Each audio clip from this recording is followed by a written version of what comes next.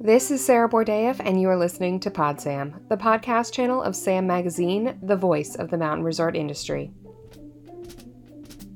The mountain resort industry has been focused on the immediate response to the COVID-19 pandemic, and now that the situation, while not wholly improving, has at least started to stabilize, resort leaders are beginning to look ahead to next season. On this episode, we partnered with Tom Foley of Intopia and Destimetrics to speak with folks from the industry about their season pass strategies. As of the date of this conversation, April 27th, many resorts have reported being significantly off the pace of their season pass sales as compared to the same time last year. However, it is important to note that most resorts paused their marketing efforts in the immediate crisis response to the pandemic and are only just now starting their paid sales push. As resorts begin to put some effort behind season pass sales, we talk about how the products and the messaging are evolving. We kick it off with SAM publisher Olivia Rowan. Thank you, everybody, for joining us today on our 6th Monday Huddle. I'm Olivia Rowan, publisher of SAM Magazine, and I'll be joined by co-host Tom Foley, who's the SVP of Analytics for Intopia, and he also oversees Intopia's Destimetrics product line. And we'll also be joined by a virtual panel of GMs with us today, and we'll introduce them as we go along. Today's topic, season pass strategies. Season passes and advanced sales have become an important element in mountain resorts' business models. How has the coronavirus pandemic impacted this revenue stream? What steps are resorts taking to encourage early sales? And as resorts show greater flexibility on terms and sale dates, and new technology makes even greater flexibility possible, but what we all question is, will it be enough to reassure customers to lock in those all-important season pass sales? So we're going to explore that today and more. We're going to kick off, and Tom's going to take us through some insights and some comments on the state of the industry. So Tom, will you share with us a little bit of a background starter to this conversation? Thank you, Olivia and Rick, and thanks for having Intopia join for this. Hope everybody is keeping well. We've been asking ourselves, of course, and our partners a lot of questions over the course of the last several weeks, as everybody has, and tracking, as we normally do, economic patterns and travel patterns and lodging patterns. And as we think about the different components, I just wanted to take a minute to tee up sort of what we're seeing out there in the economy and in marketplaces. First of all, just touching on the economy, but financial markets, we all know, are in turmoil. They've dropped down as low as just under 18,000 points from 29,000 previous highs, settled in around 24,000 points right now. And the reason that's important to us is because that's where consumers really look to get general economic guidance. And when markets misbehave, consumer confidence goes down. And so we worry about financial markets primarily from the consumer point of view, from our point of view, but we also got publicly traded companies. We've got companies that have large investment in those markets that help, it hurts their bottom line and their holdings. So we're concerned about that. Employment is another one we keep track of, and everybody knows we've lost 26.02 million jobs in the United States just in the last 5 weeks. Just to give some context on that, that is all jobs going back to October of 1997, in the second year of the second Clinton administration, have been eliminated over the course of the past 5 weeks. That in turn has a secondary impact on consumer confidence, not only for those 26 million people, but the other people who are hearing the news who are still employed but might be furloughed or otherwise being impacted by changes going on. So all this goes down to really consumerism, and consumer confidence dropped in March. No surprise there. It's going to drop again sharply in April. A report comes out this week. Be interested to see what that ends up looking like. But consumerism is the core of what we worry about when we look at the macroeconomics of what's going on out there. So some of that's being reflected in what we're seeing in our lodging data. So we're watching very closely about 2,000 Intopia lodging partners. Some of them are Destimetrics participants, some of them are not, primarily in the destination travel industry and most likely focused into the ski industry. And what we're really seeing is, first of all, that any occupancy levels for the next 60 days or so that do exist in the industry are really only being accounting for homeowners who have left urban centers, gone up to their second homes, and are staying in there where they're doing their shelter in place. Paid occupancy is really sitting below 2% for April, for May, and now starting to bump up into June, starting to look a little bit more normal. July, August, September occupancy levels are actually looking surprisingly like normal performance. So that bodes well for us. And it goes back to what we've always talked about the dedication of mountain travelers. But there are a couple other things that are going on up there. About 52% of all inquiries that are coming into properties right now are either cancellations or rebookings, and about 38% of those are rebookings, which means that about 68% of them, or 62% of them rather, are cancellations. And that's problematic in and of itself for all the reasons that we know. The positive is that that number is way down from where it was. It was at one point 95% of all inquiries coming into properties for cancellations. But as the short lead cancellations have fulfilled, if that's the right word, and those transactions are off the books, we've now got consumers who are holding pattern at mountain destinations, and we're really seeing things sort of pick up, as I said earlier, into something more normal for July, August, September. But near and arrival dates are the hardest hit. Cancellations and rebookings originally scheduled for June are now starting to cancel as some of that uncertainty gets pushed out by a week here and a week there and so forth. The new increase for new bookings and the rebookings do have a couple interesting patterns, and one of them is seasonality. Rebookings that happened during March and April, when there were primarily people who were canceling ski vacations, primarily were rebooking for January through April 2021. So there's an interesting seasonality there. And as those ones have come off the books, we're now seeing that summer rebookings, people who were arriving in May and now early June, are trying to rebook for August, September, and something that's a little further out, a little safer, but still in those warm months. The most common dates for which we're seeing new transactions right now are in order: August, and then there's a group of September through December, July, and January. July was leading the pack a couple weeks ago, but as people start to get a little antsy about that, it's pushed back a little bit as well. So the upshot of bringing you up to date on that macroeconomics and what we're seeing transactionally in the lodging side of things is really to talk about economic and societal uncertainty and what we're seeing out there. So, in recent years, season passes have become such a massive presence, right, both in the marketplace and on the balance sheet. And there's some 40 to 44% of all skier days can be attributable season pass sales. But so the industry has really come to rely on that money and the skier in the bank well before the season opens. But, long lead nature of that product, relatively high price, the faith component, which is traditionally faith in snow conditions, but now it also has to be thought of as faith in health and crowding conditions, kind of make it uncertain. So I started asking questions around best practices, and they've been really well established, especially in the last 10 years or so, at operations of all sizes, whether they started wondering, and I started wondering whether or not those best practices would hold still as we went into some new realities.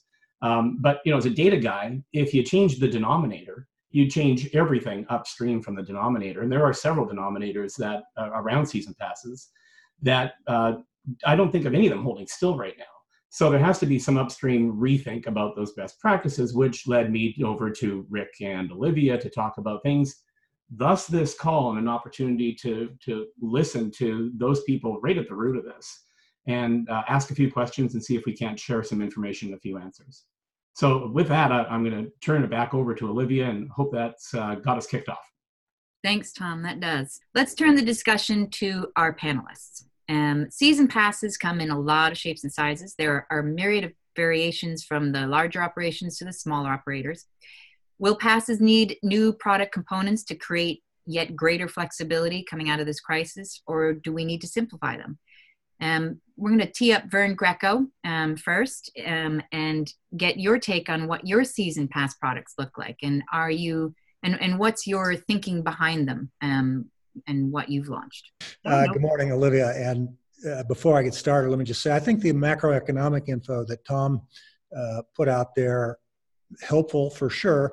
There's also a couple of encouraging notes in there to hear him say that as we get into midsummer or late summer, that things look anywhere close to normal.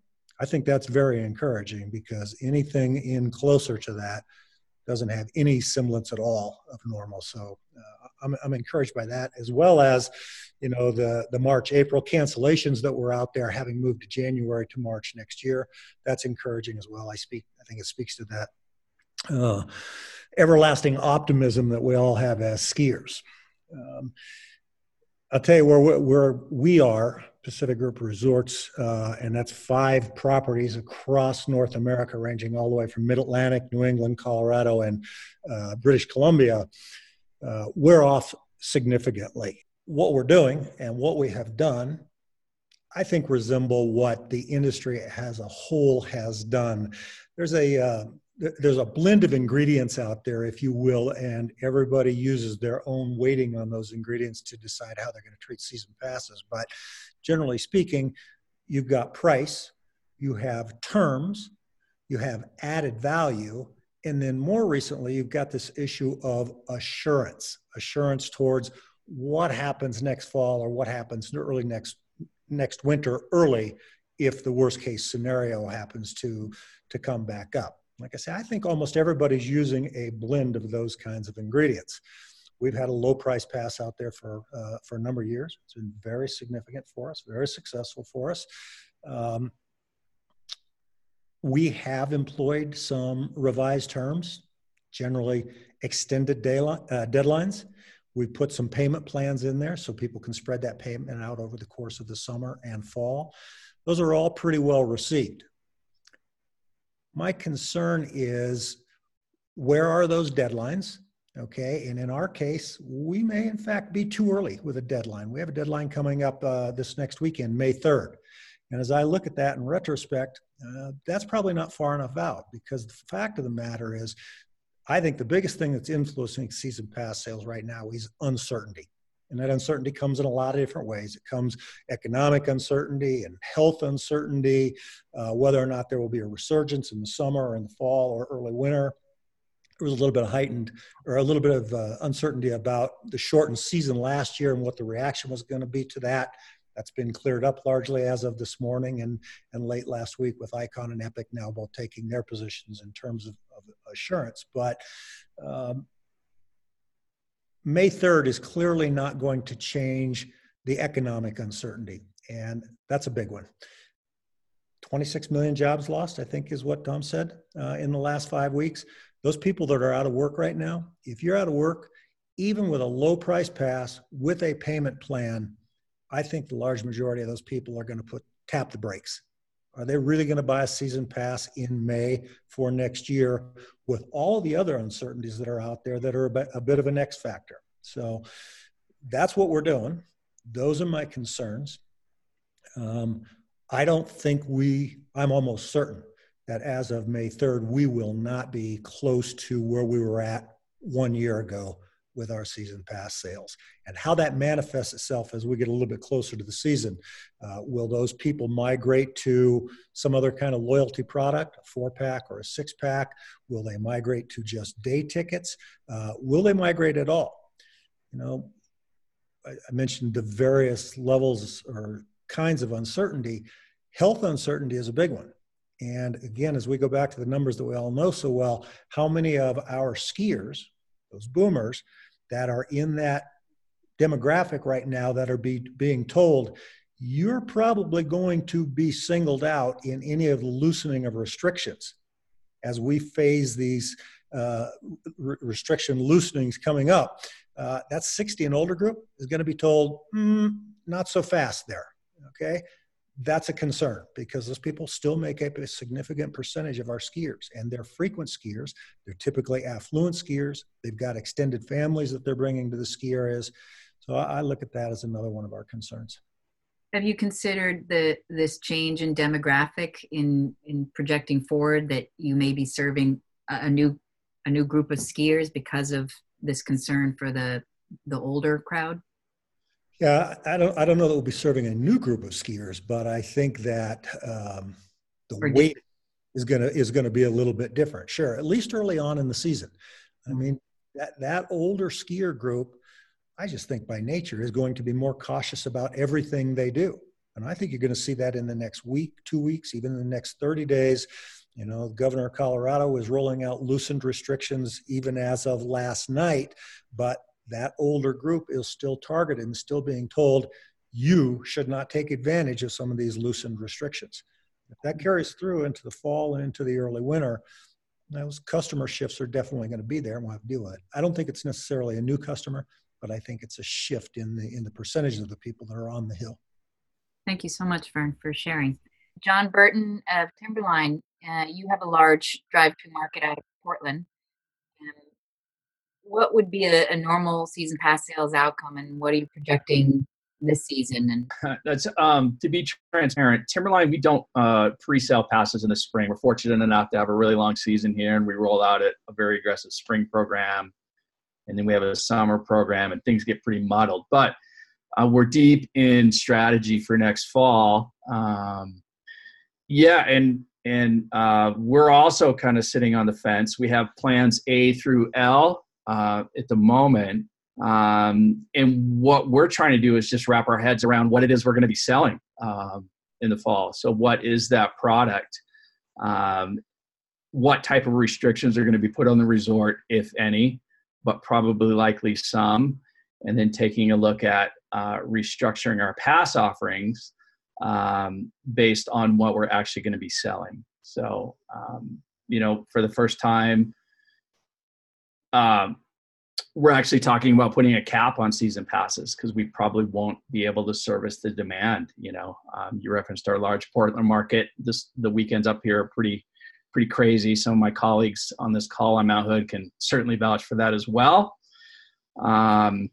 So we're on the fence, and we're ready to go with a typical structure. We are rolling out a credit program that can be applied to next year's passes to sort of incentivize people with a little bit of buyer apprehension. But we do have a little breathing room, so I don't have any metrics on what we're up or down relative to last year because we're simply not on sale. Okay. And for your all important summer season, where is your right? We're ready to go, but we're kind of we need the governor to lift restrictions. The interest and the demand this summer is larger than it ever has been. We're drawing a radius. Basically anybody within 20 hours of driving, they're all coming here. People aren't flying. They're not flying here. They're not flying to Europe. So that's good while we're expecting a very busy summer if we're allowed to actually operate. But B, we're looking at maybe limiting that because we're going to have to, curtail the traffic, have the responsible social distancing protocols and different summer mountain operations based on the scenario. So interest is there. If someone can get open, you're going to be busy. Yeah. Thanks, John.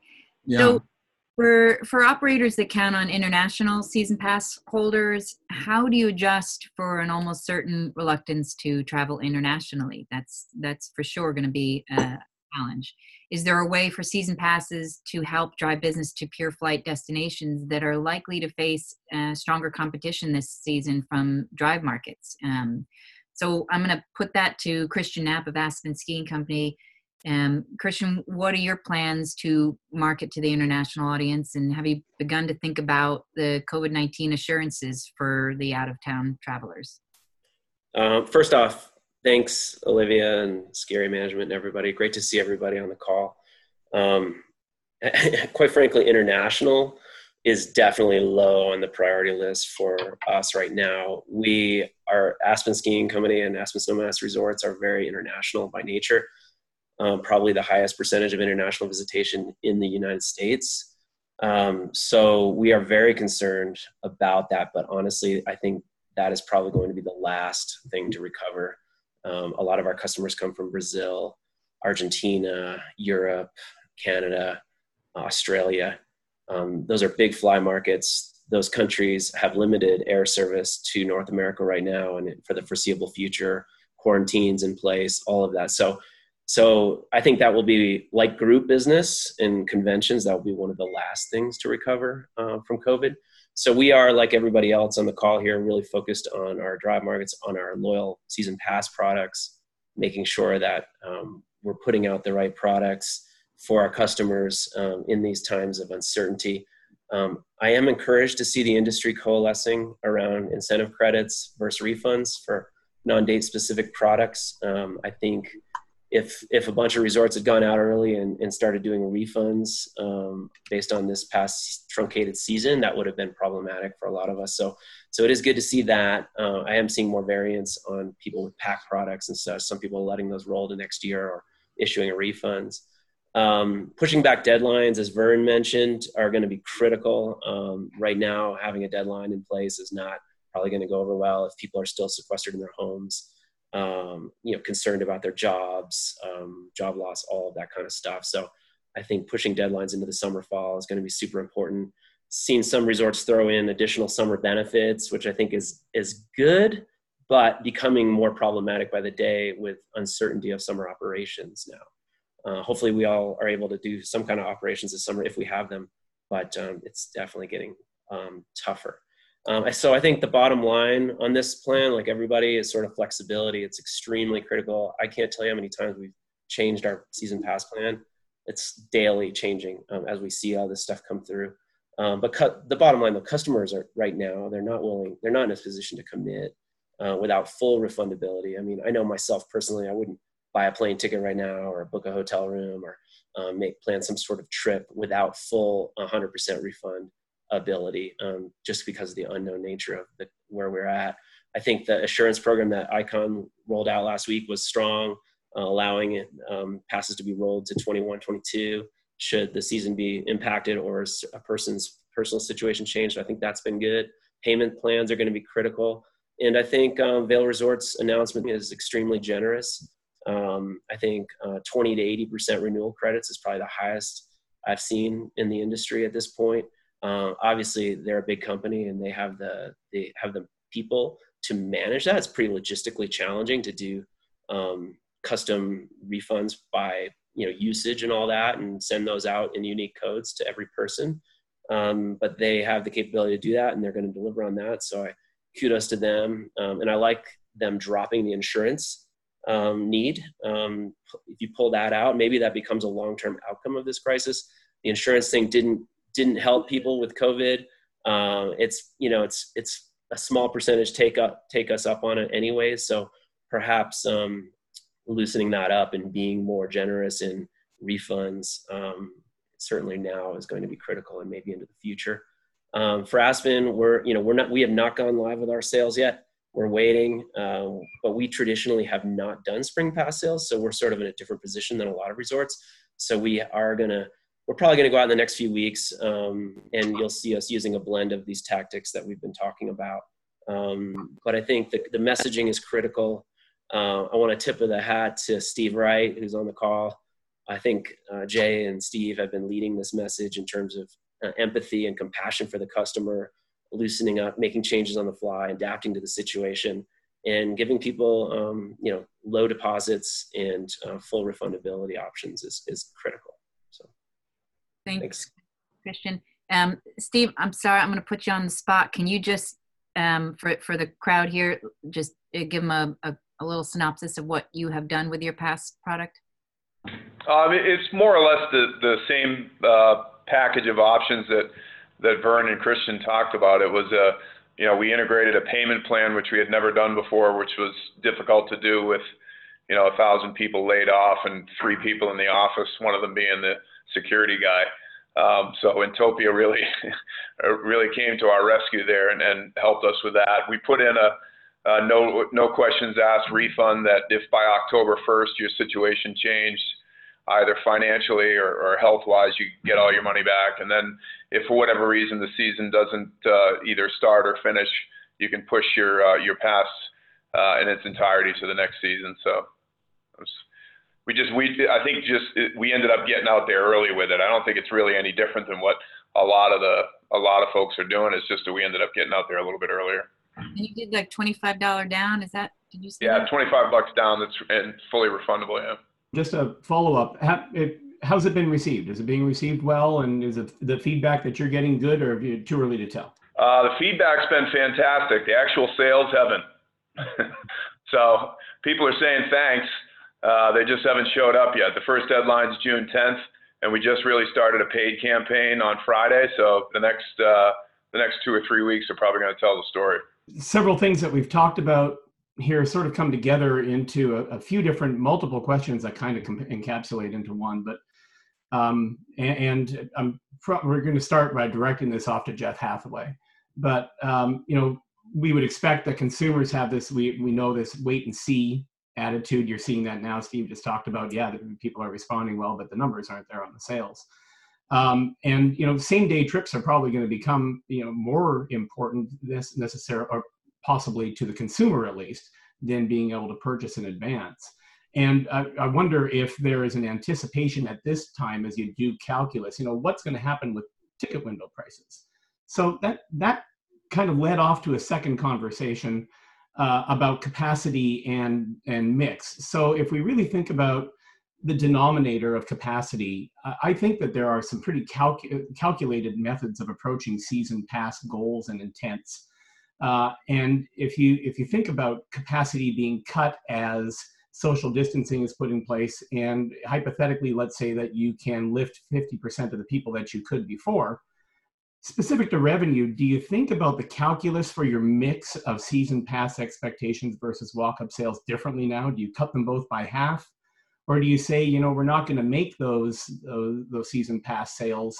Maybe we're going to rely more on ticket windows. So how does the consideration about how you achieve some equitable version of bottom line based on new capacity come into play when you think about season tickets, where you would normally maybe rely on 40% of one type of sale and 60% of another?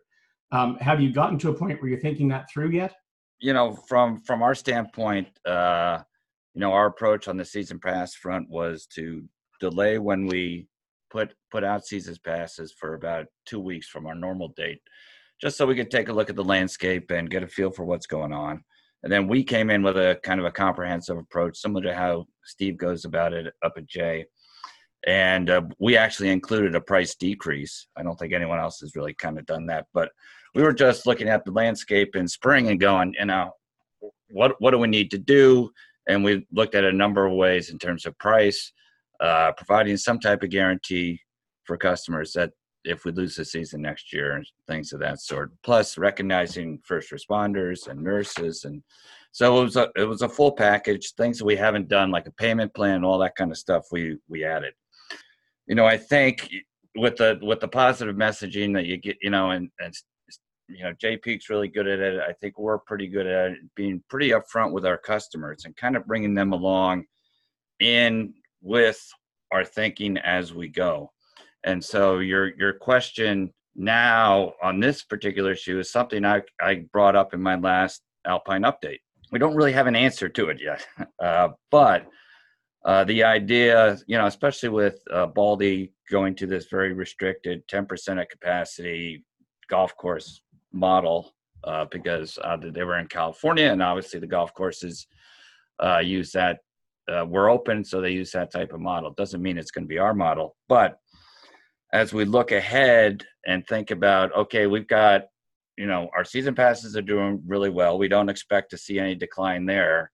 And if we think about some type of restricted capacity next year, which I think we all have to think about because it ain't going anywhere in terms of COVID. So I think that's going to be a part of how we go to business successfully, is to have potentially some type of restricted access in terms of number of people that are allowed in the resort, certainly in the lodge and things of that sort. We have to look at it. I don't know what that number is, and I don't think any of us do, but we kind of have to potentially prepare for that. And so, if we continue to be successful in selling season passes, we're going to have a lot of season pass customers. It's going to take up capacity. And as I've, from our standpoint, that money is pretty much spent. We have to spend that in the off season as an independent resort, just fixing up the place and making repairs and doing all the things we got to do. So where's the revenue going to come during the season? Now we're a drive-to market. So we expect the season probably to be good for us in the Northeast, especially southern Vermont, because we're very accessible. But again, the issue is going to be, the Northeast has been hit pretty hard with COVID. How does that evolve? And will we be able to handle that type of traffic on a day ticket front? So what I talked about in my Alpine update were two things: to prepare people for potentially not having discounted offerings during the season. So because we're going to have a fairly high capacity in terms of season pass holders, we need to make money with our day tickets. And this may have effects for Intopia, Liftopia, and things of that sort. Whereas, obviously we go out there in the market in a traditional year, we'll have early sales on, day tickets and price, at half price, sometimes a third price, whatever, as we go through the metrics. I'm thinking right now for us is for us to be able to afford to be open, and because we're going to be very limited on the day ticket customer side of this potentially, that if we have some type of restricted gate, so to speak, then we're going to have to charge full price. Now we've got affordable, day ticket prices, but that may be a reality for us to be able to either break even or make some money next year. So that's the thought process. So I'm already telling our customers this now to prepare them, because maybe we don't offer, we sell a bunch of Freedom 4-packs where it's, 1/3 off our regular price for, a voucher that you can use. Maybe that we don't sell those in advance because we don't know if we're going to have the volume capacity for it, and why sell it at a discount if it's high demand product. So we also offer a throwback card, which, is crazy good, $29 tickets when you buy the card all throughout the year. That usually comes out in October. We may not sell that if we're looking at we're going to have this restricted type of issue. We may not even offer that. So I'm already telling people right now that may be an issue. It's not a definitive done deal, but that we're going to have to balance our season pass holders who get in and whatever's left over in terms of whatever our capacity is set at is going to be day ticket customers. And the reality is we may have to offer, charge full price. So that's, some initial thinking on that we may have to do something like that. And, we're going to have to be a little flexible as we go. But I think that's, as ski areas and operators and things of that sort, we're going to have to, unfortunately, look at that type of scenario very, very deeply. And, we tend to bring, and maybe this is wrong, but we tend to bring our customers into that conversation earlier so they know and can plan for that eventuality. And we'll see how that goes. But kind of that's where we are on that front. Great. Thank you so much, Jeff, for sharing those details. Howard Katkoff from Red Mountain in British Columbia. What are you doing to get folks to purchase season passes at Red Mountain? And how different is your approach now than it has been in the past? And take us a little bit through your thinking behind the scenes. So we've had financing through a credit union for 20 years, non-interest payment plan over 7 months. And when COVID arrived, our credit union came up to us, and they're actually on the fence even continuing it because their credit union was closed. And in a credit union, you have to actually personally go to the bank and sign up to become a member. So we convinced them to continue that. And then just one of the things that we were hearing more than anything was, I've lost my job, it's not a priority, and I need some help. So we went to iSales and asked them if they could put a program together that replicated what we did with the credit union. And within 10 days, they did that. And we are in the midst of our early bird program that ends the end of this week, which will probably be extended. But that, in the last 18 years that I've been here, people would take advantage of that non-interest financing plan, about 10% of our total pass holder base. And now we're finding on a daily basis, 25 to 35% are taking advantage of our own non-interest program. So it certainly has resonated well with our customer. And, the other thing we obviously hear is, what if you don't open next season? And, I followed what Epic did today, which was, bold and right. I mean, they can afford it, as someone said. They're a large public company. We're more on the lines of, we can't promise you anything, but we would certainly give you a credit to the following year. Because as someone just said, we too take the capital that we get from these preseason passes and do our annual maintenance and other capital projects. It's quite important. And we have a large resort. It's big. It's almost 3,800 acres. So there's a lot to do for us in the summer months. But for me, the biggest worry that I have is just the industry is really in the crosshairs of this disease with lodging, airlines, F&B, rental, retail. I just have to believe that there's going to be a lot of restrictions for the right reasons. And, for us now, we're thinking of scenarios. How do we protect our staff first and foremost? What's the messaging to these customers this summer and fall? Because it has to be empathetic. You can't sell them, but you have to give them the comfort that we are doing everything possible to protect their vacation. Because I think we have a very large core group of skiers that come from North America and around the world, but everybody is going to have this level of cautiousness that they've never had before. And this industry in particular touches upon so many elements of the disease. And, that's the thing that keeps me up at night right now. Thank you, Howard. Let's take a question from Mike Reitzel. Mike, can you ask the question that I just saw posted there? My question is, how are resorts going to handle situations in which pass holders have to be turned away because of the capacity or social distancing restrictions if they are in place?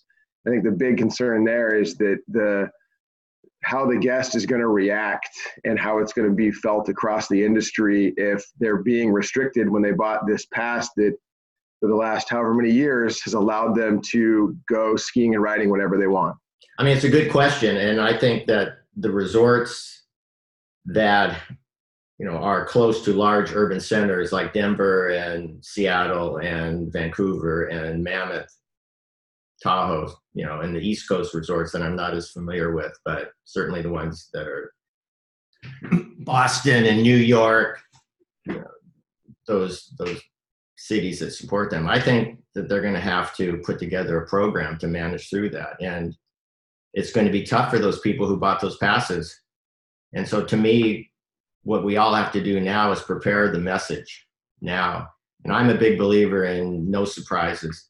And if you think you're going to get bombarded with visitation that's going to impair the ability to freely let pass holders come and ski, that I think you have to do it not today. As we get closer to, hopefully this summer there's going to be some miracle, but I think we need to at least put them on notice that it's not going to be business as usual next year. And I don't think it's going to be. And I think that's the key, is to have your protocols and take the lead from the government agencies. I mean, we're in British Columbia and they're very hands-on. So, we're gonna do obviously what we have to do to comply. But I also think putting people on notice that things are going to be a little different. And I think for the most part, this industry, the consumers are so passionate. Skiing is a unique sport. I have a lot of confidence that those hardcore people are going to be back and they're going to actually need it. But it's going to be modified. And I think the challenge is for all of us to, as we get closer to kickoff, that we certainly understand the limitations, and we have announced that to all of our customers, especially our pass holders. I think I saw it come across, and the question was whether or not anybody thought that smaller local resorts were going to benefit over pure destinations or flight destinations. And just to, rather than pop that out of the group, just let you know that in the data, we're actually already seeing some version of that, where local drive destinations that have a large urban center close to them are seeing lodging book earlier, with shorter lead times for nearer in dates and a little bit better on year-over-year changes in occupancy. The more pure destination that we're seeing that has more flight or longer distance travel related to it is holding on to existing occupancy better than the drive markets, as people wait to see what's happening with cancellation policies around air travel, and air carriers are asking people to wait until 72 hours before a flight before making changes. And so those bookings are being held on to, but they're not rebooking the same way. So the reservations that are flowing into resorts are flowing more into drive destinations, although drive destinations are more dynamic. There are more cancellations happening early on, more bookings happening early on, where bookings is in quotes and small, and pure destinations that have more are holding on to existing bookings longer, but are not performing as well overall. So there is a difference between how the two are doing. Thanks, Tom.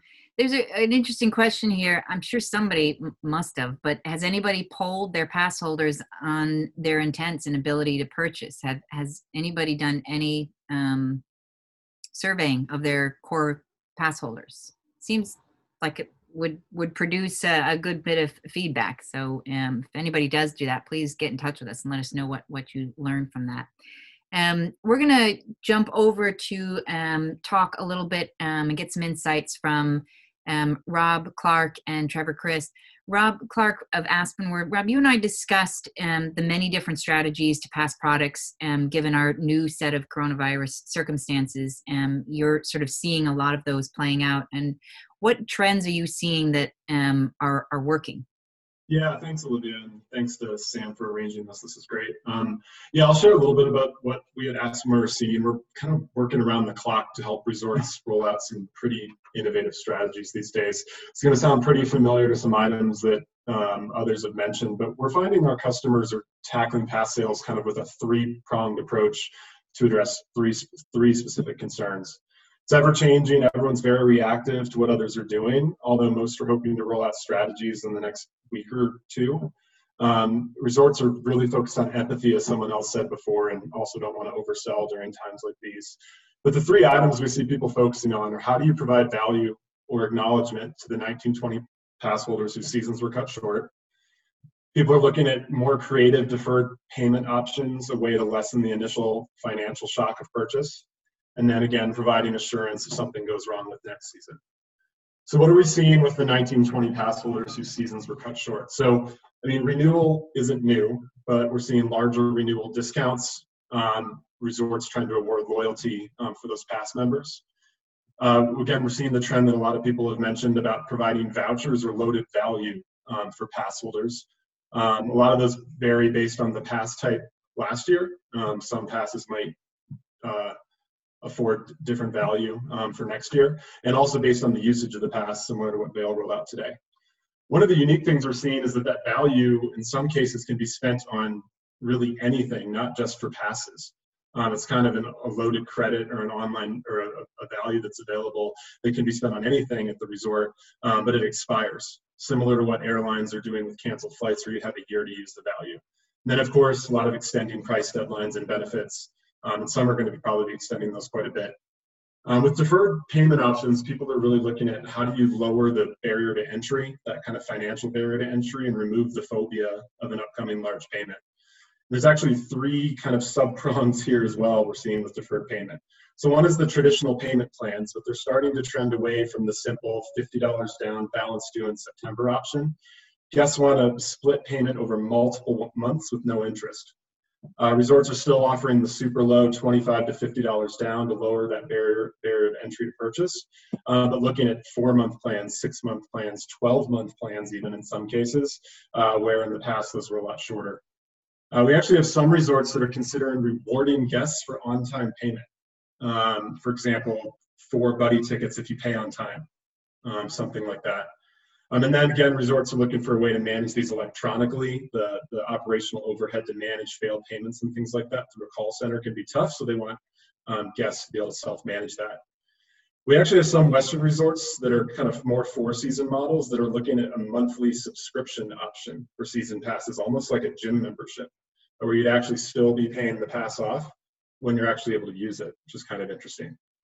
And then as someone else mentioned before, the third thing we're seeing is people start to look at third-party financing. With traditional payment plans, the resort takes on the liability of collecting the payment. With the third-party payment plan options that we're looking at, it actually takes the liability off the resort and puts it on the financing company. The resort actually gets paid the next day for the season pass, and then now that burden of payment is between the financing company and the guest. That's really common today in both the travel and retail sectors, and it's starting to kind of come in to ski. One of the unique things about this is it can actually be on the entire cart, perhaps not just the season pass, with a few exceptions like gift cards and things like that. So these companies essentially kind of charge a high credit card fee to the resort for this, depending on whether it's 0% interest or higher. And I think, as I mentioned, resorts are also starting to look at offering these for not just passes, but considering offering these kind of third-party financing for lift tickets and rooms and things like that in the future. And then the third thing is that assurance in case something goes wrong with next winter. So Icon was kind of the first to market with the assurance deferral program. Epic just had their answer this morning. It's kind of a new sort of pass protection that we're seeing. Pass protection used to be all about if something unexpected happened for the guest.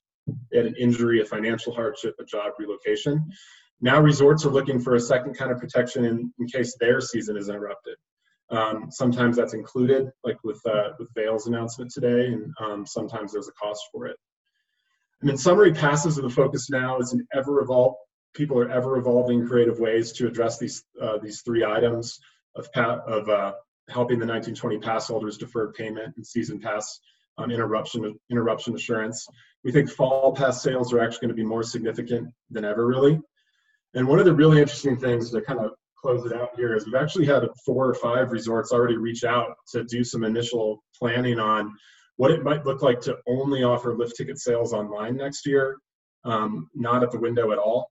What it might be like how they could actually implement limiting folks on the hill. We're actually already working with Australian resorts who are opening at the end of June, who actually even have to restrict the amount of pass holders that are going to be on the hill each day. And pass holders are going to have to register online to say, I want to come on Saturday. So the big takeaway is these creative strategies are not going to apply just to passes, but we think it's actually going to roll into lift tickets and other aspects of the vacation as well. Many people are going to wait and will look to put closer in than ever, and we'll do so with some hesitancy. But once pass strategies are in place, we need to continuously evaluate and adapt them really to the rest of the ski experience. Thanks, Rob. You said that there might be a system similar to when you pre-check into an airport for your flight, that might be a contactless technology that we may need to institute for these. Yeah, the other big thing we're looking at for next winter is how the base areas are going to have to operate. People might not be able to crowd into ticket offices and things like that and queue up at windows and things like that, kind of quite like they used to. So we're working with some of our friends over in Austria and some of those folks to see what a contactless check-in experience could really look like. How can we reduce those contact points in the base area, get people right out of their car, right onto the lift as smoothly as possible. So I think that's once we get the pass sales strategies out, how we're actually going to have to operate in the base areas is going to be the next big focus. Right. Thanks, Rob. Trevor Christ of Intopia, you and I talked about right now making decisions based on data is really hard due to the overwhelming uncertainty of the next few months and the upcoming season. Questions of will we get open this summer? Will the virus peak again next winter? It's really hard to plan around those unknowns. So what are you seeing being done around messaging right now on your platforms? Well, the messaging is not surprisingly fairly limited. That people are, when people are talking to their customers, there's not a lot of promotion going on. Or I would say the majority of resorts have gone into some sort of turtle mode where they're, just pulled into the shell. And if they are, the communications we do see going out are more community service type of communications. We did see in March, not surprisingly, large blasts where it wasn't targeted communications, but large blasts to resorts' entire databases, talking about the fact that they are closing and why and so forth. We saw, across our platform, we saw a dip, not surprisingly, in communications that went out in March, but not as precipitous as we would have thought. But in April, it's the communications out to customers have gone down by about close to 80%. Again, not surprising given that this is typically, past sales season, and most folks haven't really gone to market. There have been some of the smaller resorts did get out there early, and Steve talked about, I think they may have been one of the first ones to go out there with the pass product. And other than them and Magic and a handful of others, it seems like a lot of folks have sort of been waiting to see what the big boys are going to do. They've made, the two biggest boys have made their moves now. We're starting to hear more chatter from our customers that we're talking to pretty much on a daily basis that they're getting geared up to start promoting. The question in a lot of their minds is, what are they promoting though? Everyone's still trying to wrap their heads around how you have a limited access experience, which is what a social distancing type of ski season is going to look like, combined with a season pass, financial model. And I've heard that theme come up a lot today, that how do you limit access when you're offering unlimited access through a season pass? So, I have heard some resorts talk about maybe there aren't season passes this year. I mean, maybe you go to a true yield management model where you have X number of spots on the hill and every spot becomes more and more expensive until you buy that last one. So going to, true airline type of pricing for skiing, because again, our capacity, there's no way around capacity being severely limited this year or this coming ski season. So how do you manage that without irritating your season pass holders who've paid money for an unlimited product? Obviously we're not alone in this, in the travel industry and the entertainment industry at large. My sister actually works for Disney Parks, and they're trying to figure this out. They don't know what their model is going forward either. And I think it's always helpful in the ski industry for us to continue to look outside the ski industry and see what some of those folks are going to do. But again, they're still working with the small limited set of data that we are in terms of understanding what the new normal looks like. So uncertainty is going to be commonplace for months and months. Thank you, Trevor. And there's a question here, Rob, you might have an answer to this. The question is, are the Southern Hemisphere operators allowed to operate snow school and F&B? And I would put in there lodging. And if yes, what are they doing about the capacity restrictions? Are you privy to any of that?